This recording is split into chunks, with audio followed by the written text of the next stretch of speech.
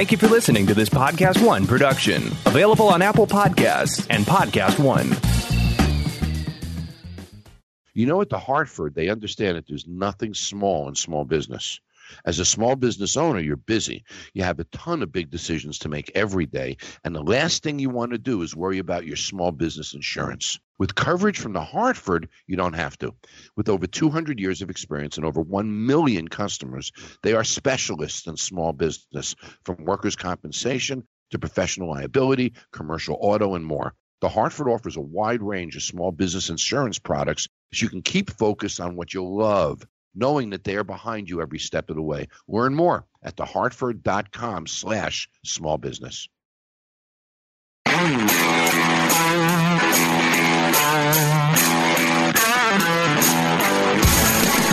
This is No Excuses with John Taffer. I'm John Taffer, best-selling author, bar rescue guru, and soon your new best friend. I've got a lot of shit for us to talk about, so stop making excuses and let's get started, because this gets real right now. All the way from the studios at Podcast One, here's John Taffer. Number 44. I'm John Taffer. This is my No Excuses podcast, episode 44. And I'm back in Vegas after 2 weeks in Kansas City. Just shot 2 episodes of Bar Rescue. And Corey, next week I have one of the biggest announcements I think I've ever made on this podcast. Really big one. Now, I've told everybody about Taffer's Mixologist, I think. Taffer's Mixologist is a mixer line that I've been working on, for 2 years. And I worked with the greatest mixologists in the country using all cold-pressed, fresh ingredients. And I created a product with a great mixologist named Brian Van Flandern, worked with me on the recipes. I created a product called Taffer's Mixologist. And we went to Walmart in Bentonville, Arkansas, and we pitched it to Walmart. And, they have to do all sorts of research on your brand, Corey, because they don't put your name on things. Unless they know you're not going to rape a child, get drunk, get a DWI, be a jerk, blah, blah, blah, blah, blah. So they do all the brand research. Then we had to come back and do all sorts of tastings and get past all different levels of tasting and product consistency and quality and freshness and shelf space allocations and all of that. So we got approval, and I'm proud to say that on June 24th, Taffer Mixologist will be in 4,589 Walmarts all across the country. Wow. And 1,456 of those Walmarts will have 3 flavors, our Bloody Mary, which is the best you've ever had, our Strawberry Margarita, and our Skinny Margarita. But all the other stores will have all 7 flavors, which is Bloody Mary, Strawberry Margarita, Skinny Margarita, Cosmopolitan Mojito, Pina Colada, and regular Margarita. And I am really excited about this, Corey. It's a really exciting thing. You know, when Walmart orders product for 4,500 stores, if you just say they're only going to buy a couple of hundred bottles per store, that's a lot of frickin' product, man. I mean, we're talking 7 digits worth of product they ordered just to fill the initial shelves.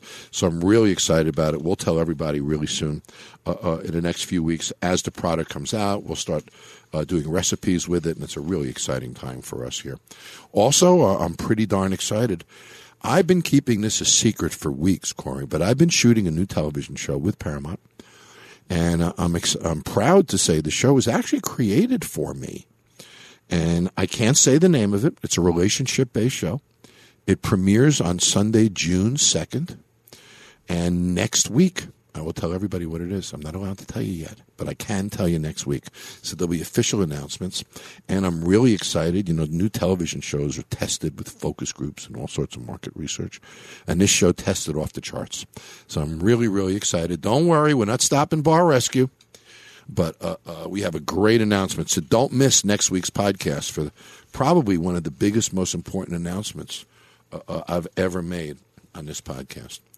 So, you know, it was interesting. In Kansas City, we were really packed. And a couple of weeks ago, Corey, we started doing something different, and you've been helping with this. Yeah. We now post on my social media channels when we're doing stress tests and when we're doing reveals. So if you watch me on Facebook or you watch me on Twitter, So many people say, John, I want to come to a stress test. John, I want to come to a reveal. Well, here's your chance. Watch my social media channels, and we post it. We won't tell you the name of the bar, but we will say the stress test. We'll provide you with the location. We post it all the time. And since we've been posting it, Corey, people have really been reacting. They really, really love it. Yeah, we've been getting some good reactions on social. So if anybody wants to come to a stress test or come to a reveal, just watch my social media pages. We'll be going all over the country in the next 6 or 8 months. And most of you, if you really want to come, will probably be able to come and see one. So a couple weeks ago, I did my first ever emergency rescue. So there was a bar that was in so much trouble. The owner, a woman, was in so much trouble that we juggled the schedules and moved everything around and did our first ever emergency rescue. And I'm really proud. It came out really, really good. So, some of them just mean more to you than others. You personally connect. You know what I mean, Corey? Yeah. And some of them are about bars. Some of them are about people to me. And the first emergency rescue we ever did, and I can't tell you the name of it, you'll see it over the summer. And it's one of the most emotional bar rescues that I've ever done. But I'll tell you, one thing that's great about bar rescue is I always complain that I'm traveling all the time, and I travel 40 weeks a year. But, going to cities and spending time in them, because when we shoot bar rescue, we shoot 3 in a city. That's how the economics work. So if I go to a city like Kansas City, I'm going to be there for about 3 weeks, and I'll fly in and out a few times, but I'll be there pretty much for 3 weeks, and I'll learn so much about the city. Well, I've been in Kansas City for 2 weeks, and I got to tell you, I've become a huge fan of Kansas City. Kansas City is one cool freaking city. The retail, the downtown areas that I'm in, and the hotel that I'm staying, it's just really, really wonderful. And before Kansas City, we were in Dallas for 3 weeks. And, of course, Dallas is one of the greatest cities in America. But getting a chance to spend time in Kansas City and Dallas, and then in a couple of weeks we go to Denver for a few weeks, is really, really exciting, and it gives us an opportunity to connect. When I travel around the country, I always look at vacant stores, vacant downtown areas. Sometimes I actually tear up. And you've heard me talk on this podcast, when stores are vacant, it's not a store that's vacant. Some family put their money in that business. Rented, signed the lease, built it, opened it, and then it failed and it closed. And I hate seeing closed businesses, and I'm such an advocate for small business that seeing an empty storefront in any downtown area in any city just upsets me. Well, I've been talking about this, and finally it's happened. A few weeks ago, Opportunity Zones became official in America. And right now, there's 8,700 opportunity zones across the USA. Now, here's what's unbelievable. According to Forbes, they say it's the most unbelievable tax break ever in U.S. history to do business in these enterprise zones. Matter of fact, the U.S. economy, investors, capitalists, venturists are so excited about these new opportunity zone concepts that they've created conventions.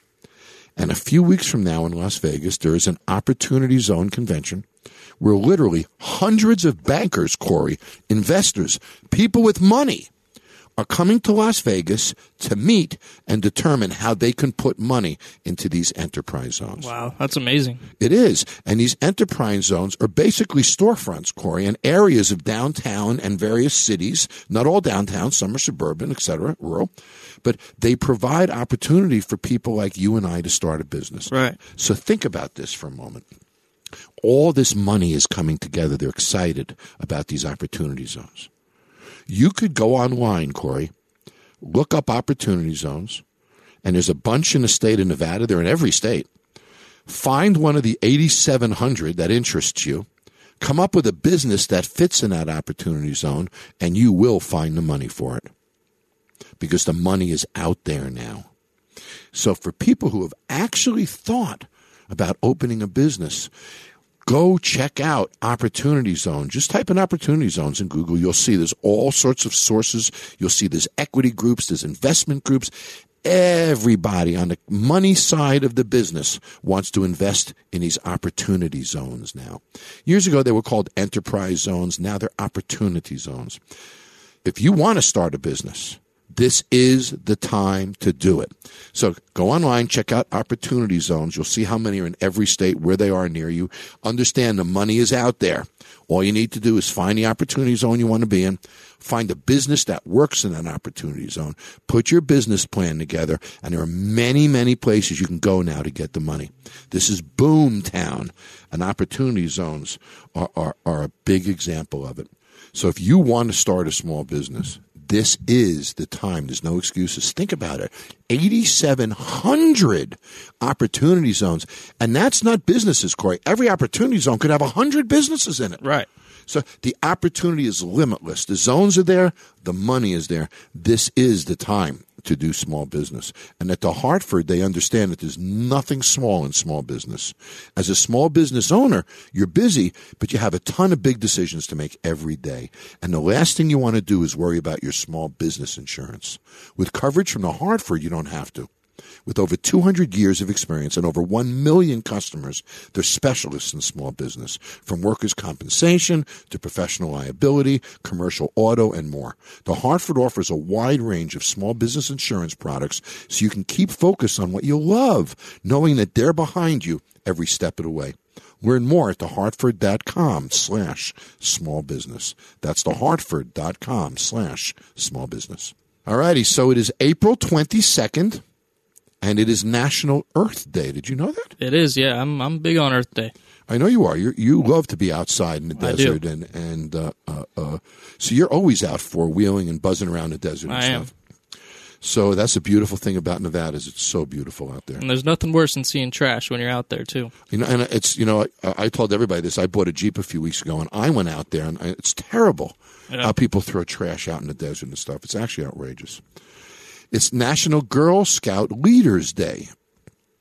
It's also National Jelly Bean Day. All right, Corey, trivia question of the day. Okay. How many jelly beans do you think were sold last year just in America? Oh, man. I had to have eaten at least 1,000 alone. Well, you didn't eat many compared to how many there are. 15 billion jelly beans. That sounds right. And it's interesting when you look at jelly beans, there's different flavors that are regional.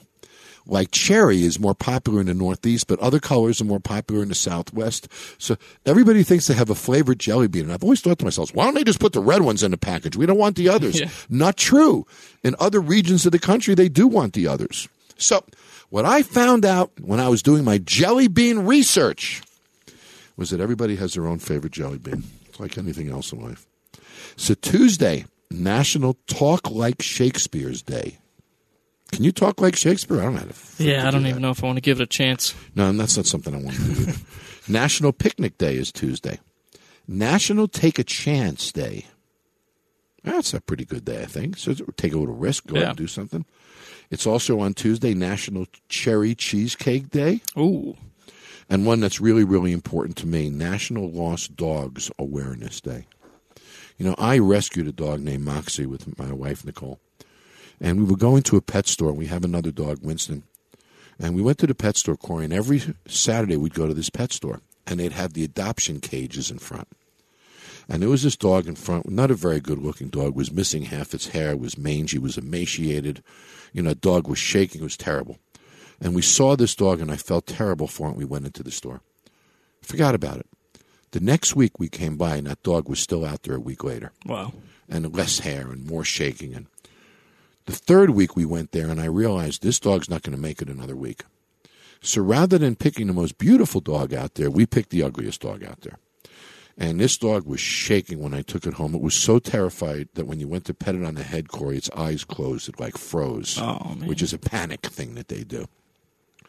And 2.5 years later, or maybe 3.5 years later, Moxie is overweight, full of hair, the happiest, sweetest little thing I've ever known as a dog. And saving her changed my life. 4,100 pets. 4,100 will be killed today. Wow. We as a society need to do something about this. Yeah. We need to rescue dogs. We need to drop foods off at shelters. We need to somehow make a difference in this. To think about all of those lost souls. brings a tear to my eye. But I'll tell you what, I have a beautiful pedigree dog and I have a rescue dog. And that rescue dog knows she was rescued and she appreciates life every day. And it's one of the most gratifying things that I've ever done. So if you're thinking about getting a dog, please rescue one. So Wednesday is National Pigs in a Blanket Day. It's National Administrative Professionals Day on Wednesday. Thursday, things got a little intense. It's National Telephone Day. I'll give you a call, Corey. All right. National East Meets West Day.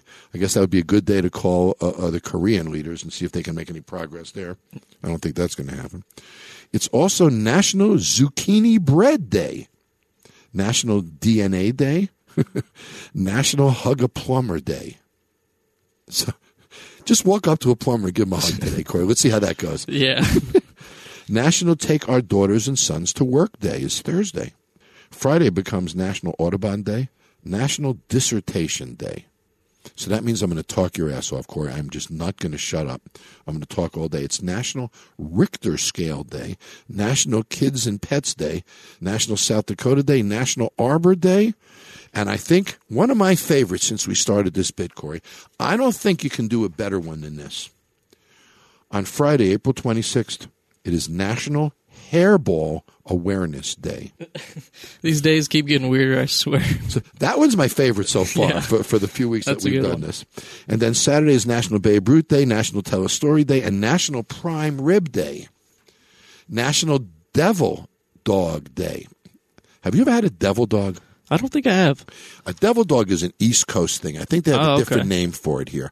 It's 2 pieces of chocolate cake with white cream in the middle. Oh. And it's sort of the shape of a hot dog. When the East Coast, they call them devil dogs. Anyway, so is Devil Dog Day.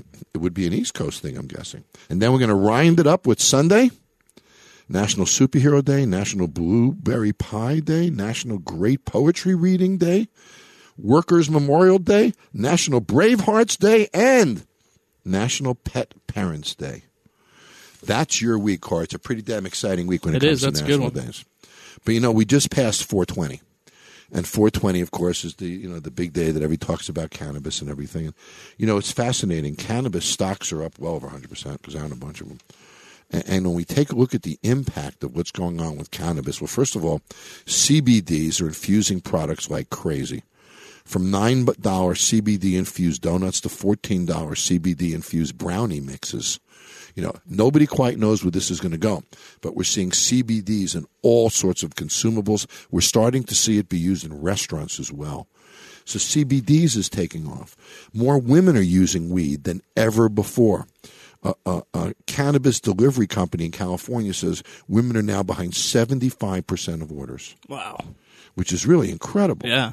And then when we take a look at, cannabis is now going to cross $12 billion this year. Jeez. And then the budding beverage boom. So everybody's making cannabis products now, cannabis-infused sodas, cannabis-infused.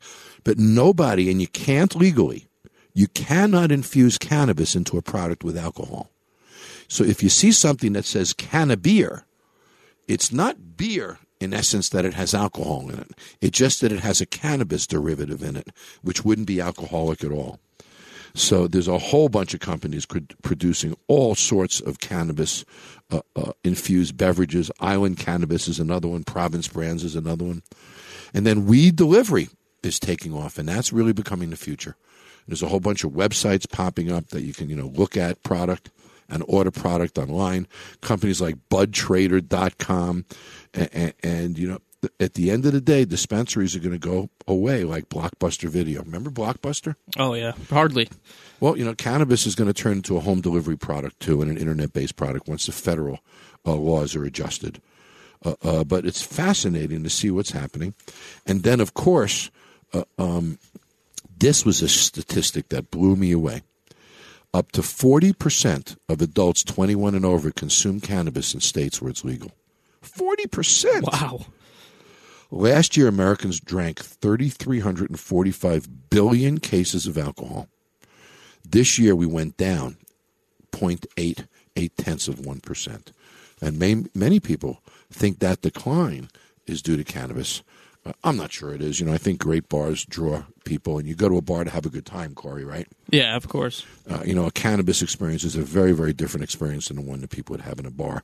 So, but I could see it impacting at-home use of alcohol versus cannabis products. And the other thing I worry about cannabis is sort of a couch drug, right? You do a little cannabis and you sit on your couch all night long. So you're not going to do cannabis and then go to a bar or then go to a venue.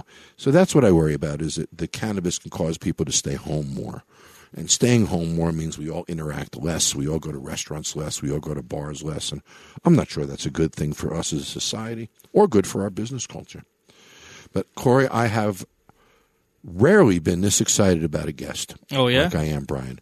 Brian Kilmeade is not only a good friend of mine. I've met Brian and his wife, Dawn. Nicole and I have gone out to lunch with Brian. We've been in Brian's bar in Manhasset called Publicans.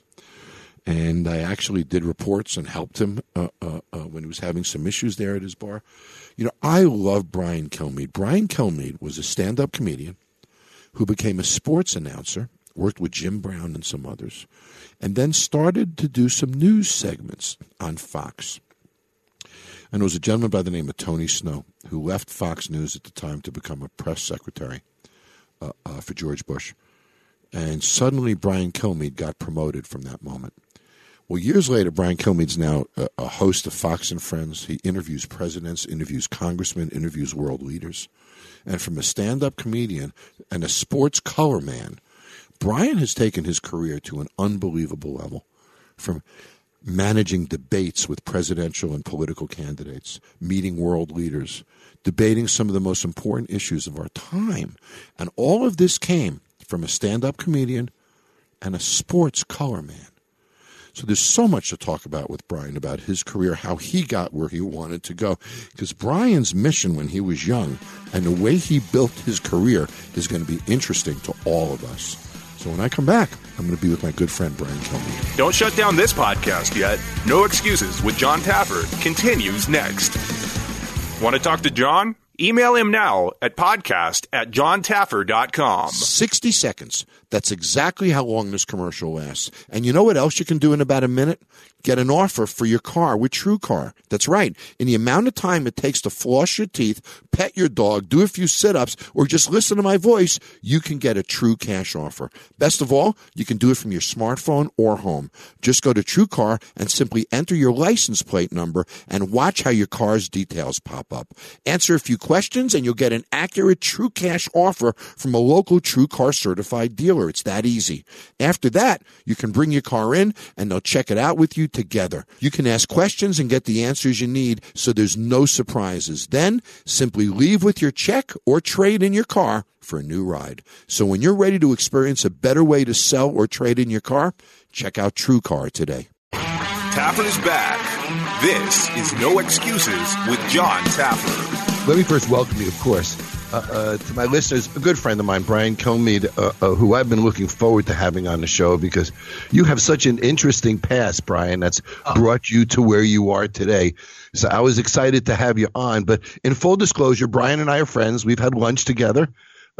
He has a great history in the bar business, and there's so much I want to talk to you about. But so I brought you into the Skype universe today is what you were saying. Yeah, I'm on my desktop. I asked my daughter, do me a favor. I'm supposed to do a Skype tomorrow. I forgot that I'm going to be I realized the date was a Saturday that I accepted. So she's like, no problem. You're set up. And I go, well, what do I have to do? She said, I don't know. I've never done it. So it was very easy. Corey called. I clicked on. So this is it. This is not the best backdrop, but this is actually my desk where I get everything done. That's awesome. It's great to have you here, buddy. Thanks for coming. So you and I are both Long Islanders. We grew up maybe 20 miles from each other. I'm a Great Neck boy. You're a Massapequa boy. What's fascinating is you still live where you grew up, right? In the same basic community. Your family was in the bar business. Talk to me about that for a moment when you grew up. Yeah, it's really it's very direct. I mean, my grandfather came over here in 1920, worked in a supermarket, then bought the supermarket. Worked in a bar, then bought the bar in Long Island City, it was very bad for a while. Now it's coming back. So the hottest places just outside the Midtown Tunnel. For a while, there was a few studios there where they did Rescue Me and some other things. And then he moved to Manhasset and he bought a bar in Manhasset. My dad started out as a chemist, but loved the bar business, got into it, and was just about to take the bar over when he died right around where the bar. He hit a pole on Shelter Rock Road in 1979. But in that time, we spent, he would be very transparent about, this is how much money we made last night. This is what we need to do. I got one bartender stealing from me. There was a fight in the bar. The age was 18. Cops were always around this bar trying to get that person who drank too much. And twice he got closed down, someone with bad ID. And we didn't have a paycheck for 2.5 weeks. So, wow. It was tough. Yeah. So he had a tough bar to operate. Those are the most challenging of all. So in essence, every day went to work, he had no idea what was going to happen that day. And my grandparents, John, were not into the food aspect of bar. They said, you go to a bar to drink, go to a restaurant to eat. So my dad said, I got to go around them. So as we're waiting for 3 years prior, from maybe 4th to 7th grade, he went and cut a deal with a bakery. And then we got a great deal in a supermarket, a small supermarket. And we would make ham and cheese. My mom would make the meatballs. And we'd wrap them up, and he'd have a lunch business. And that was pure profit for us. So that was almost like having a side job. So every night around 6, we would be making the sandwiches 4 or 5 times a week. Wow. So you grew up really with food service and the bar business in your blood. Did you play in the bar when it was closed, when your dad went in and did work on closed hours and things? Yeah, and it was fantastic. And by the way, the bar actually itself goes back to the days of speakeasies. And in the basement are those paintings where I think they call them fresco, where the plaster's not quite dry yet. Yeah. And paint in the walls, and it goes deep in the walls. And they have portrayals of like 1910, 1920 of these people playing cards. And Perry Como used to go down there and play cards. And, wow. There was a lot of people in Manhasset because, as you know, with Manhasset, if people watch around the country, so many people in 9/11 died there because so many people live there. And Wall Street. It's 25 minutes outside. You get off the train, you're on a strip. Yep. It's one of the closest cities outside of the 5 boroughs of New York. Great Neck, Manhasset, those several right there. It's funny when you talk about that. When my daughter was young, Brian, I owned a big nightclub outside of Chicago, and we didn't live far, and I had a dance floor with bubble machines and confetti machines. So when she was 6 and 7, wanted to have her birthday at the nightclub on Saturday mornings. So I'd bring a DJ in. We would dump confetti on and put the dance floor lighting it on everything. She said it was great growing up in the bar business, Dad. She thought it was very, very cool. Did you think it was fun growing up in it? I did. In Manhasset to Massapequa was 30 minutes, so it felt like an eternity. Pack up, we're going in. What happened is there was 3 years where the bar was leased out, where my dad went to a different business and my grandparents moved to Florida, and they wrecked it. And they came back. Our grandparents said, listen, if you want to take this thing back, I'll help you stand it up, and then I'm out. And we used to go there. It was totally trashed. And we used to sweep everything to the middle. I had an Evel Knievel thing, and everyone used to bring their toys and G.I. Joes, and we used to play in the rubble. We thought it was the greatest thing. But my mom with a staple gun, reupholstering the stools, in the backdrop, she was resurfacing the bar. She had to scrape it up and redo it. So to me, watching this come together, we felt a part of it rather than just go there and play. Well, you're in the business now. You own a bar, which we'll talk about in a little bit. When did you know that you wanted to be in the media business, or did you ever know that growing up? I knew it from day one as wanted to be a great athlete and wasn't. I like the restaurant business, but I always wanted to be in front of people. I love sports, and that was my way in. I did stand up for a while too because I like being in front of people. Not so much. I don't sing. I don't dance. Sadly, I'm just me, but I feel like I always felt like I wanted to say something, and I wanted to be good enough to do it. So that was the journey from 8th grade. So in high school, you were in the National High School Television News Program. So that's when you really started to get around real equipment and get engaged in it. No, I'm actually Channel 1 started. I was in the real world. And it was a program that piped right into high schools. It gave you news but sold commercials. And it was an ingenious thing. But people were upset that commercial was going into schools. But the theory was, and the game and the business plan was, a lot of these underserved communities have no idea what's happening in news. So I'll hire younger people, 20s, to do a dress like this news where you stand up, and you make it conversational. And the people that produced were like all Today Show people and network people. So the quality, the product was great. I mean, when Channel One called, I got a one-on-one with Jordan, not because I was some famous person, but because Channel One was so respected, they wanted to get to the kids. So I'd be the reporter that went out there and spoke to Michael Jordan at Madison Square Garden when I was 24, 25 years old. But I wasn't in high school, but my audience was high school. You know, it's interesting, your passion for sports, and look, I've watched you from the beginning on Fox and stuff. You love your sports passion, but you've done an amazing a transformation, obviously, in the primetime news and such, which we'll talk about in a moment. So now you go to Ontario, California, you start working with Jim Brown, who's just one of my sports idols. Right. And from that, you went into UFC. Talk to me about how those kinds of movement happen, because I was with Dana White. He was on this very broadcast just a few weeks ago, and we toured his offices, and UFC is a heck of a story. You were involved in the early days. Yeah, couple of things. So I went out to California. I just packed up my Celica, and I went across the country without a job, because I wanted to take control. So I was able to do stand-up. I was able to do radio. I was able to do TV, and I was just going to make something happen. Stay with a friend from college, and I was able to get a job at Catch a Rising Star selling, and did a little stand-up. And then I was able to get a job in Ontario, California at an independent station, which, just so you know, it's halfway to Palm Springs and halfway to Los Angeles. It's right in the middle. And it was like going to the Hamptons from Manhattan every day. So I was able to do that and make $596 every 2 weeks, and then host on XTRA, All Sports Radio, and fill in. And they had an opportunity to co-host with Jim Brown, and no one wanted to do it because Jim Brown was so intense. And Jim Brown didn't want to talk sports; he wanted to talk about life, gangs, race relations, religion. I love that stuff, and I studied him. And the bio I read before I went out was Jim Brown's bio. He grew up in Manhasset. My dad talked about, he grew up right on Plandome Road in Manhasset. That's what it was. So I knew about him, and then Syracuse, where my son went, knew how he went to Syracuse, and the town came together and told Jim Brown, they told the Syracuse coach, this is a great running back. They said, well, we got plenty of running backs, so we're not going to give a scholarship. He's got to earn his way. So the town, without telling Jim Brown, pulled together money and paid his tuition and told him he was on a full ride. He played after 1 year. He's this unbelievable player in lacrosse, and he could have done basketball too, and football. They gave him a full ride, greatest running back ever. And I knew his story, and I don't take it personal. And I knew right away. The first thing he said to me was, "What does it mean? What does it mean being a Christian? You know, how many black people do you know?" And we had the best, most intense conversation, because I wasn't into the play-by-play of sports. I don't care who's batting sixth on the Marlins, but if that person batting sixth had to overcome their personal story, interests me, not the final score. So Jim and I are still friends today. I just saw him at the Super Bowl.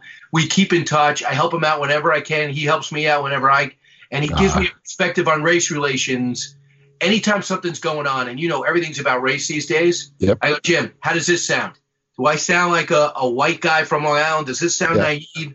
And he comes back at me, and it's one of the great relationships I have.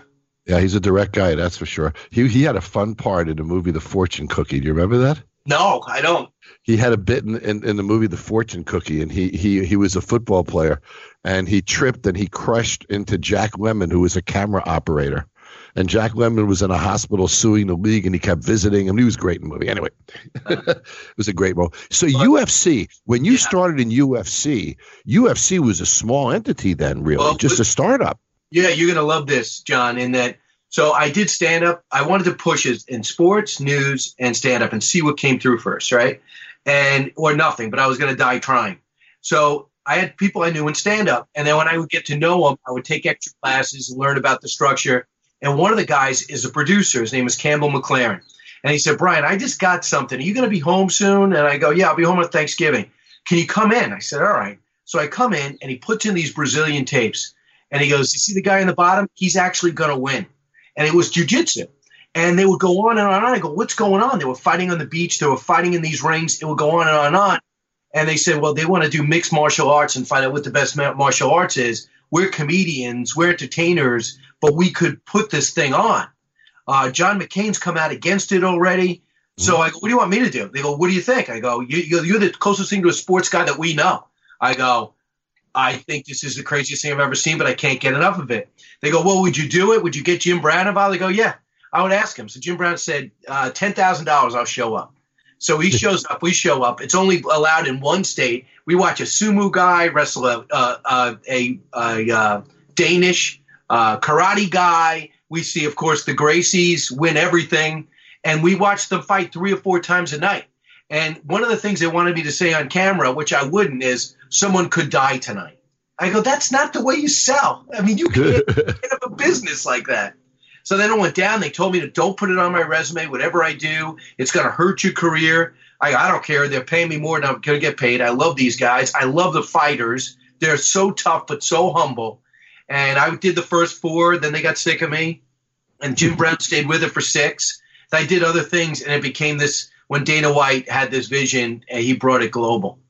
Yeah, it's unbelievable. It's now from $2 million. His investment was. It's now worth $4.65 billion.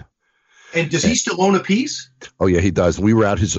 We actually podcasted from his office and toured his new facilities in Las Vegas, and it's incredible. There's a room in the center of UFC that he calls the heart of UFC, and it's all white walls, and he has 530 fighters now. And on those white walls are all the matchups. Wow. And they're color-coded by social media size. So they match up considering reach in marketplace as well as ability as fight. It's a fascinating. And if things don't work right in that room, the whole thing falls apart. But it's unbelievable what he's achieved, how his visions work. You know, he put in weight classes and he put in divisions. So yep. It's safe. And rounds. They used to just fight until you get knocked out or choked out. It's clearly it's a legitimate sport. And again, he has 530 fighters around the road involved in it, which is really incredible to me. So you became a sort of a play-by-play guy. Did you like doing play-by-play?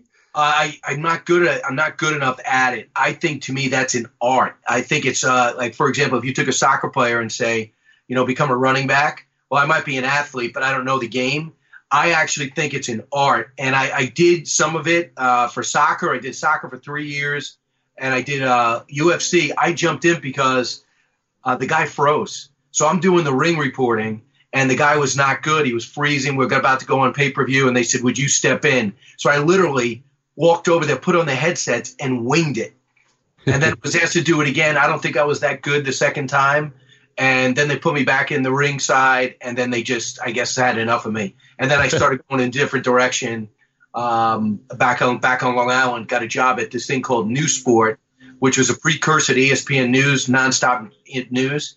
And then they at Fox in 1996, the word went out that they were looking for a sports guy at a news channel. And for some reason, they liked my tape because in our business, you could be great or bad, but if I'm not, it's a taste. Yep. And there's something about my tape that a lot of people rejected, but Fox people liked.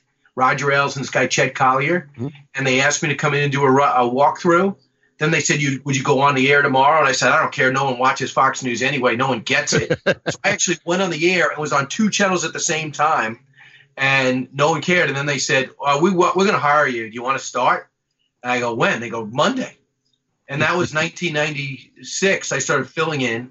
And then in 1997, I got a contract, and I've held on to it since. So I got extremely lucky. I joined the Yankees when they were the Highlanders, and they became the Yankees before my eyes.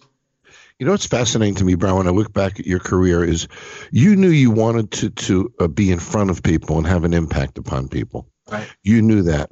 But yet when I meet you, you don't have a big ego. You're really a good guy. I mean, you're just a regular good guy. So there's no – what was your motivation to want to be in front of people? And then the next question I'm going to ask you, so you know where I'm going, is it's interesting to me how you had 2 or 3 different parallel tracks to get there going at the same time. You were very strategic in your course to get there and pursue your career. First, what was your motivation to be in front of people? Because it isn't ego in my view. Well, it's a couple of things. Like I cannot believe how well researched. I've never gotten questions like this, and I do this thing on stage now where I'm able to take my 5 books and put them into my story to inspire other people. There's no ego there in that I have over 500 rejection letters in all those 3 tracks. I kept almost all of them. Some got caught in a fire, but I kept all of them. And my rejections would fuel me as much as my acceptance. So, and I just said, because I'm not going to stop, because in sports, I wanted to be great soccer player. People around me, I was in the soccer haven. They went on to play on the national team, be Division I captains as freshmen. And I had the same drive, but I have a lack of ability, and I did some things wrong along the way. Not legally wrong, but I should have trained differently. And after that failure, I said, in my next thing where I think I have additional talent, I will not fail, because I will die trying. Because no coach can bench you to keep you off the stage. You cannot give me a job in radio, but you can't stop me from doing radio. You cannot hire me in television, but you cannot stop me from pursuing it.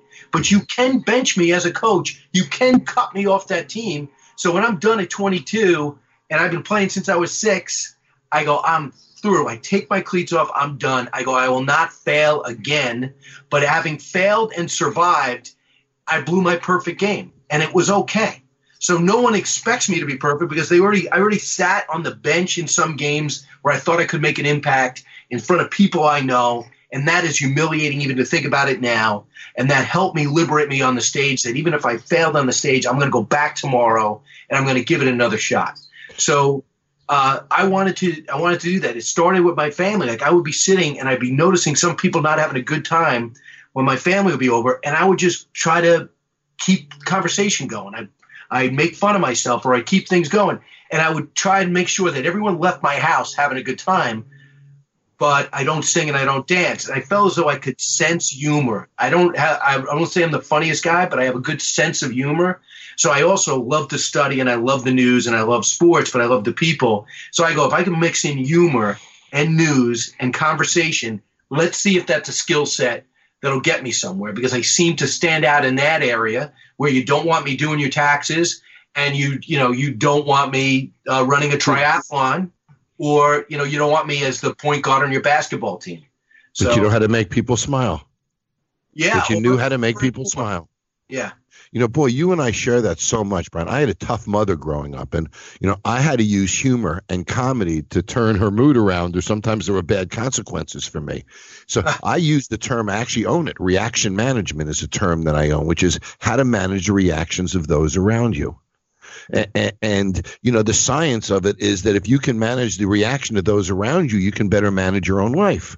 You learned that at a young age, just like I did, in that room when you felt the need to fill those holes with something to say and comedy. And, it's almost a responsibility for the environment that you take at a young age. It's interesting. And I had the same kind of scenario growing up. And, that's really fascinating to me. So now you knew what you wanted to be. Now you're strategic. You say to yourself, okay, I'm going on a stage. I'm doing sports. You pursued several different tracks. Was that just because they were in front of you, or was that really strategic thinking back then? Oh, I listened to a lot of Zig Ziglar, Anthony Robbins. Yep. I'm reading Think and Grow Rich, Napoleon Hill, anything he wrote.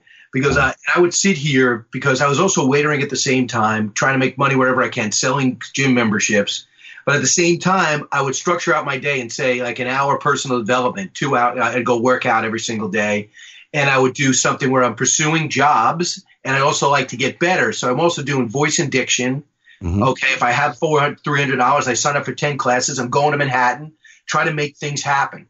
And I thought, success leaves clues. So let's do reverse forensics. Who's doing what I want to be doing?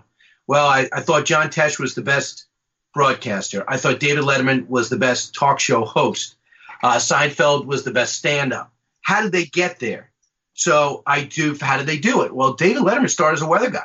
Mm-hmm. And then what did he do? He went out to Los Angeles. Well, that sounds good. I'm going to go on stage. But if you don't like me, it's okay, because I'm going to go do radio tomorrow. Right? And if I can't get another job, I'm going to go back to the stage. So I never would have the sense that there was nothing I could do. So I would do that. And then I listened to how great John Tesh spoke. And I knew I didn't have the pipes that he has, but I knew I had to lose the bulk of my accent and do better on diction. So I tried to do all those aspects while pursuing all three, while trying to pay a few bills. You know, when I don't think I've ever told you the story. When I came up with the idea for Bar Rescue, somebody came up to me after a speech and said, you should be on TV. So I wrote something up. It was 3 pages long. I go to a friend of mine who runs television for Paramount who says to me, John, you will never effing be on television. You're too old. You're not good looking enough. It'll never freaking happen. So I drive out of the Paramount gates with my dream crushed, and then I went and made my own sizzle reel, submitted it 3 weeks later, got 4 offers, got it on television. And to me, you know, I think of that moment of failure when somebody said no to me as one of my greatest moments ever. So, did you ever have a moment when you were driving out, did you even have a moment or a stoplight where you said, I guess I'll try for something else then? Or will you say, I'm going to show him? No, I think it was I was going to show him. And that was really important to me. And, of course, when the show premiered, Brian, I sent him a dozen black roses when the show premiered. Awesome. As a joke. You're vengeful, too. Yes. So, well, I'm more of an I told you so kind of guy, if you will, and I can enjoy those moments. So what made you so thick-skinned? Was it the defeat you had in sports when you were younger? Because you obviously are very thick-skinned, because none of that discourages you. Well, I mean, if you Google me, 90% of the things written about me are negative. A lot has to do with, people can't figure out the success of Fox. That's not Republican. It's not Democrat. It is people allowed to be themselves on camera and create a relationship with people. That's a whole different thing. But 90% is negative. I don't enjoy seeing negative things. I mean, when all of a sudden I'll get a text message at 1 o'clock in the afternoon, Brian, we got to probably address this. Something you said this morning has everyone coming at. Okay. So I don't enjoy it, but I feel in a way it's like, who asked you? It's like, it's our lives too. Who's this big referee that's deciding what we can and can't do, which is right and wrong? We understand the rules. We understand you can't be an egomaniac, that it's important to help other people along the way. But all these people that said, the guy that said that to you, who's he?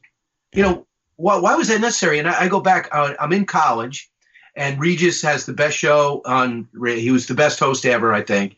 I loved him, and I go to a Regis and Kathy Lee. It wasn't Regis and Kathy Lee yet. It was Sandy, I think, something. So one of our trips was, because I'm majoring in communication, was to go there and talk to the producers after. So I hung off last. So I'm in my last year, and this guy his last name starts with an O. I go up to him. He goes, well, I said, hey, listen, how did you get to where you're going to be? And he goes, well, what do you want to do? And I said, well, I want to do what Regis is going to do. And he looked at me and he laughed. He tapped the guy next to him and said, say that again. I said, I would like to be what Regis is going to do. And he said, listen, I don't know you, but you have a better chance of being a pro basketball player. You got to be more flexible than that.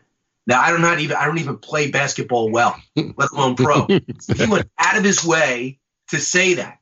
10 years later, I meet him in Los Angeles. He's auditioning people. And I go, I met you once before. And I'm mad. From that moment on, I was going to prove him wrong. And I figured out exactly how I'm going to do it. And all of a sudden, I meet him again.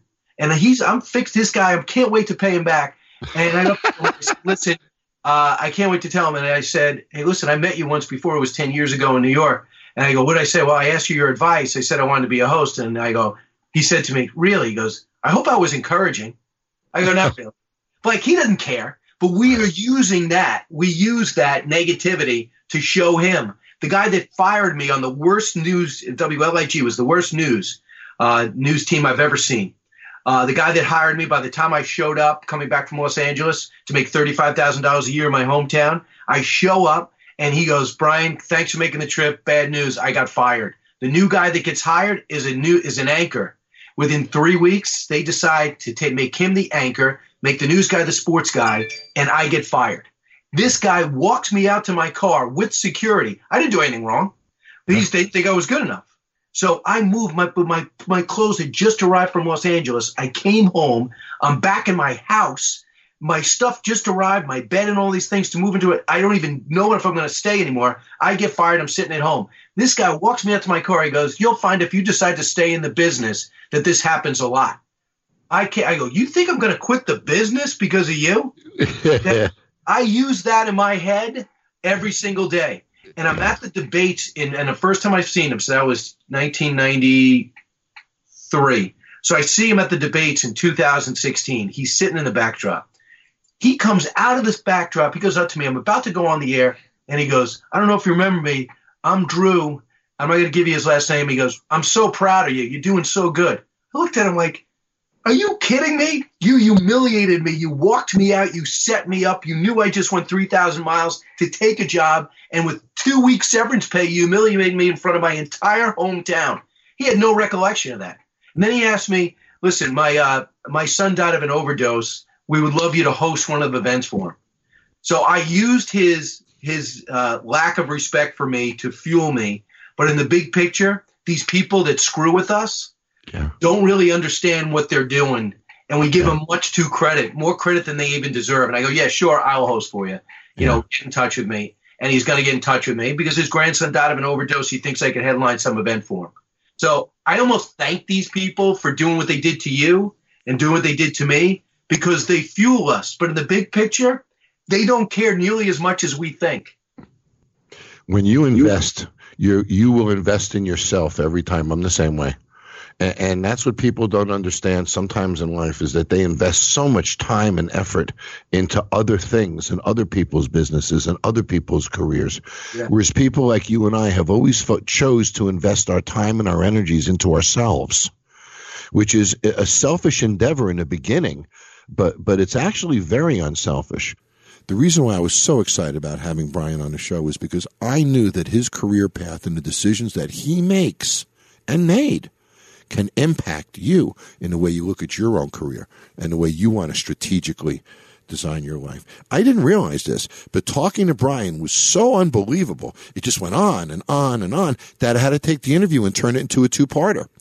So part 2 of my interview with Brian Kilmeade will lead next week's podcast. And we'll be right back with my favorite part of the show, audience call-ins. Don't shut down this podcast yet.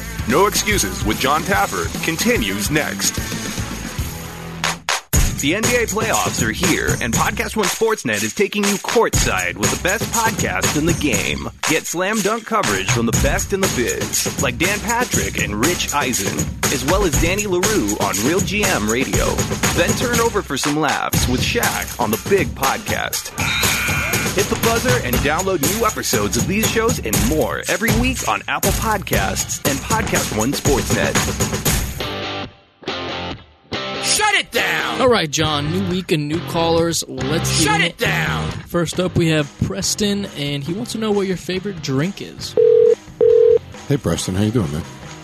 Good, how are you? Good. Where are you? What city? St. Joseph, Missouri, just north of Kansas City. Oh, okay, because we've been shooting Bar Rescue in Kansas City the past couple of weeks. I recognize that area code. Yep. How far are you from the city? About an hour. Oh, okay. 5 minutes to an hour. Gotcha. What do you want to talk about today? What's the best drink you've ever had, or your favorite drink? Ooh. Well, I have a standby that I go back to every once in a while, which is the Godfather. I've been drinking that for a long time. A Godfather is about 1.5 ounces of scotch, and the recipe calls for a 1/2 ounce of amaretto, but I make it a little dry, so I just put a couple of drops on top on the rocks. And I'll have those as a fallback. But I've got to tell you, being on Bar Rescue, I get to taste all the drinks that my mixologists make over the years. And there's a few of them that are really my favorites. The Resurrection in New Orleans is one of my favorite. We made that with coconut water, and that was a really, really light, really great drink. And I got to tell you, I'm going to be unexciting here on you, Preston, but a great margarita goes a long way. I also think I think that some of these classics are coming back, like Zombies and Mai Tais. I think are coming back, and the two I love a good Mai Tai. The two of them are very much the same. A Mai Tai doesn't have orange juice, whereas a Zombie does, and that's really the only difference between them. Years ago, when I was a bartender, which was a long time ago, we used to use word associations for drinks, Preston, and I think it was a Zombie was Rats, which stood for rum, almond, triple sec, and sweet and sour. And a Mai Tai was Ratso, which added the orange juice. And that was the way we used to remember drinks back then. It was with kooky word associations like that. What do you drink? Are you a spirits or a beer guy? I drink beer. I like craft beer, and then I drink whiskey. Gotcha. So you're a straight whiskey guy. Are you a bourbon guy or a corn guy? Or a little bit of everything. Gotcha. Well, Missouri, you're real close to whiskey country out there, buddy. So if you've never tried one, try a Godfather. It's about 1.5 ounces of scotch, a couple of drops of amaretto on top. I think you'll like it, man. I will. Thank you. Take care. All right, John, moving right along. This is John from Lexington, Alabama. Hey, John, how you doing, man? All right. Nice to talk to you. Doing good. This is awesome. So one of my best chefs ever years ago when I opened up a place called Alamo Grill in Mall of America, and I used to have the suites at the Target Center. His name was John Simpson. And he was like the greatest chef I ever had, John. I love John Simpson. I lost touch with him. So if there's another John Simpson listening who's a chef who knows me from 30 years ago, I'd love to hear from you. Anyway, how you doing, John? Well, I ain't but 28, but I do cook a lot. Do you? What do you want to talk about today? Well, I mean, my big question that I had for you was I was just wondering, how do you pick the experts that for each of your rescue projects? Well, first, it all starts with they have to know what they're doing, so they have to have experience. And, on a lot of television shows, the chefs and the people on those shows don't have experience really running professional kitchens. And, what bums me out a little bit today about the culinary world is a lot of people learn to be chefs so they can be on TV, not be a chef. Uh-huh. So a lot of people who submit applications to be on Bar Rescue, might have been on other shows like on the Food Network where they, compete for a plate of food or 2 plates of food, but they've never run a big kitchen before. And in Bar Rescue, we really have to do real training. It's for real. We got to open this place in 4 days. So I tend to bring people in who are really experienced chefs and really experienced mixologists more than having a TV resume. And then what I try to do is I try to match them as best I can to each operation, which is hard, John, because I've never been to the operation before. I've never met the people before. I don't look at casting reels or anything like that. So I'm just sort of guessing based upon the market that we're in, which expert works for which city. And some of it is a crapshoot, to be honest with you. That's reality TV. I've never met these people before. I've never been in their bars before. When you see me walk in for Recon, that's the first time I've ever been in that place before. So a lot of it is guesswork and hoping that I've got the right experts. But the great thing about my experts and people like Vic Vegas and Mike Ferraro and, of course, Lisa Marie Joyce and Phil Wills and Rob Floyd, and great thing about all of them is I can put them in so many different situations because they all have a lot of experience, and I rely on them big time. Do you have a favorite expert from the show? Yeah, Vic Vegas is probably he's my inspiration, honestly. Well, I hope Vic is listening because I'll tell you a little inside story about Vic. So Vic is my dear, dear friend. He lives here in Vegas. Vic has cooked in my house, and we're real buddies. I love Vic, and he's one of the most charitable-minded guys I know. But you'll like this.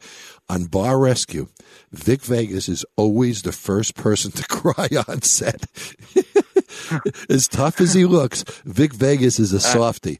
The minute there's something to cry about, I'm guessing Vic cried in the movie The Little Mermaid, but he is such a personal, really good, emotional guy that, he sits in the control room when we go through these emotional moments in Bar Rescue, and he tears up big time. So big, tough Vic Vegas is not quite as tough as everybody thinks. He's a softie inside.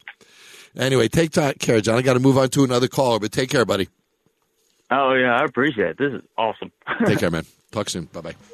All right, last up, we have Will, and he has a Bar Rescue question for you, John.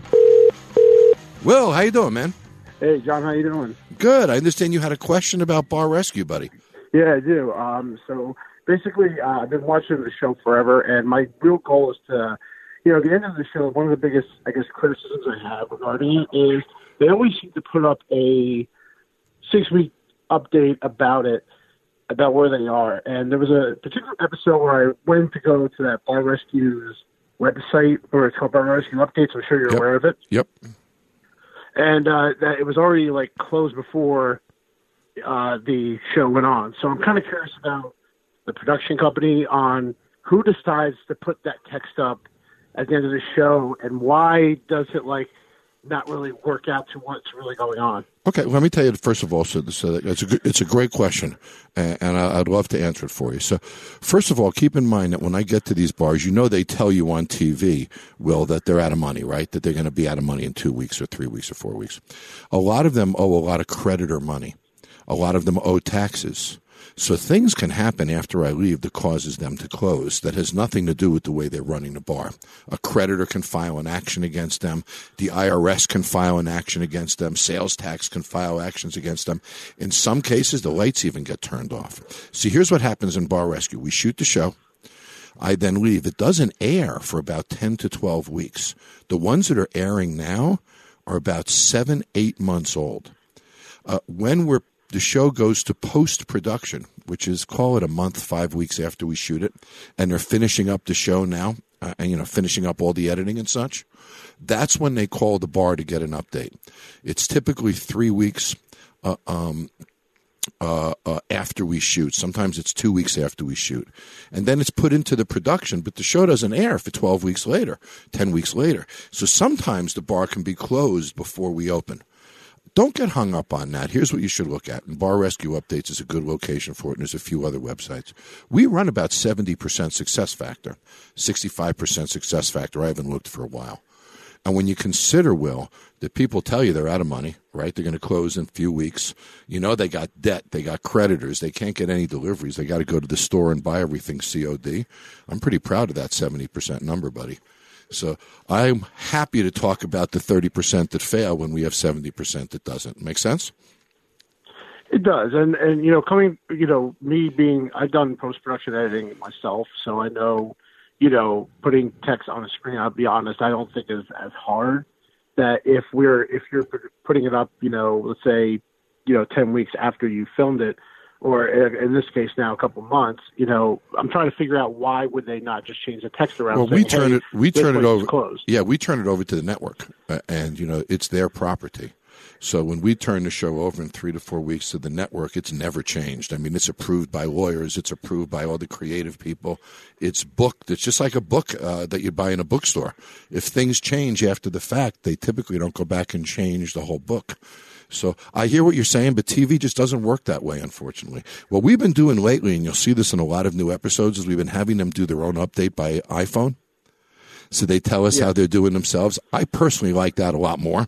And you can see them sitting together and they're looking in the camera, and you can get a feeling for what their attitude is and how they're doing or not. So I think you're going to see all the new episodes use the iPhone approach of doing it, which, again, I think is much cooler. But there you go, buddy. I hope that sheds some light on it for you. But I'm not ashamed of the ones that closed. Overall, I think we do really well.